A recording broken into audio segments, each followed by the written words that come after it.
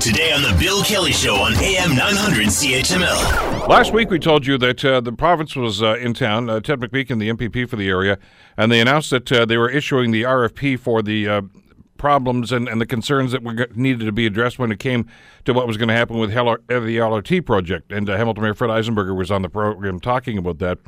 And he used a phrase that I think raised a lot of eyebrows. People wanted to get some clarity on it. He said the RFP has gone out and will include community benefits.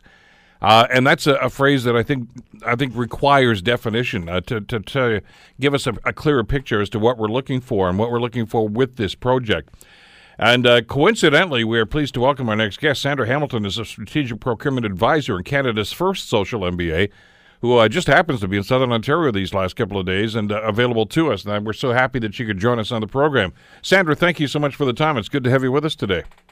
Yes, thank you for having me. Well, I know that you were on a panel discussion earlier this week, and I guess one of your fellow panelists was Paul Johnson, who, of course, was the lead on the LRT project in Hamilton. Now, I don't know if Paul bent your ear during that discussion to give you some of the highs and lows of what's been going on here, but this has been a rather contentious issue, and I'm thinking that one of the reasons for that may well be that people don't understand phraseology like community benefits. Maybe we could start with a definition as to what we are talking about.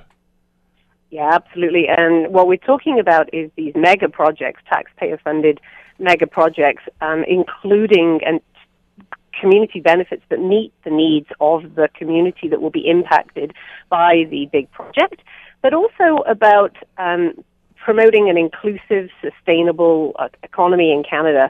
So we're making sure that our taxpayer dollars are moving us in the direction that we want to go as a society. Do we want a more diverse, inclusive society? Do we want to bring new people into the construction trades?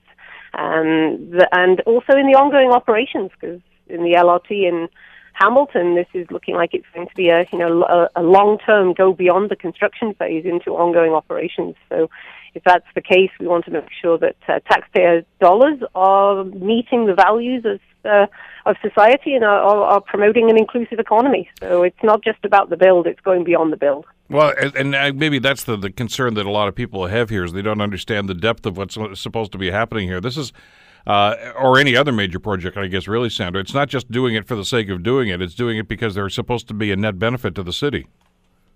Yeah, and I think, the net benefit, you will have improved transportation for sure, but will we get affordable housing and rental housing along the line? And when you have improved transportation, it tends to increase property prices. You're going to have a lot of growth to manage in the coming years. Let's make sure that it's smart growth, and let's make sure that we've got affordable rental housing along the public transit, so that people who are in need of low-income housing are also able to get to work on public transit. So I like to think of strategic procurement as a golden thread that brings together what is sometimes a siloed approach to government and truly aligns procurement, our tax dollars, with public policy. And we haven't been very good at making the dots connect horizontally. We know we've got baby boomers retiring. We know we need a skilled workforce in Canada. How good a job are we doing at getting the new Canadians, women, all hands on deck we're going to need when all of these baby boomers retire. So we need to be training on these publicly funded mega projects and making sure that we are meeting the needs of the community and really listening to what the community needs. And I don't disagree with your point that we don't do a very good job of that. I think even some of the most well-intentioned public servants and politicians maybe understand what the goals are supposed to be and say, yeah, we'd sure like to see that happen in our community. But I guess the question that they're wrestling with these days and maybe still don't have an answer to is how do you get there? I mean, how do you prepare it now? I mean, we don't even have a shovel in the ground yet. How do you prepare and put a game plan together so that you can attain those goals? And you can never be too early in getting really clear as to what it is that the community needs. These projects can be very disruptive. They can be disruptive to business.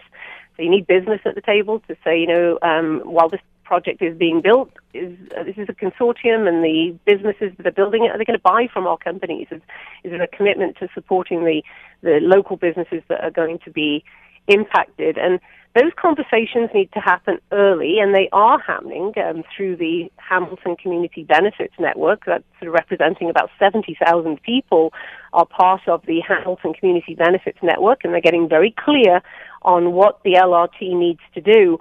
But I think we've seen this model before with Metrolinx in the Eglinton Crosstown, and that was sort of the original version. What Hamilton could be doing right now is doing the Eglinton Plus, if you like. Is the what is Eglinton 2.0? What have we learned from Eglinton Crosstown?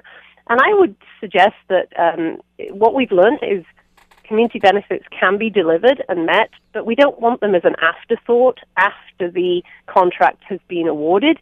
We want them seriously with robust targets set early before the contract is rewarded, so that the community benefit agreement needs to be a legally binding contractual obligation, not award the contract and then sit down with the proponent and say, what would you like to see in this? That's too late. Want to hear more? Download the podcast on iTunes or Google Play and listen to The Bill Kelly Show weekdays from 9 to noon on AM 900 CHML.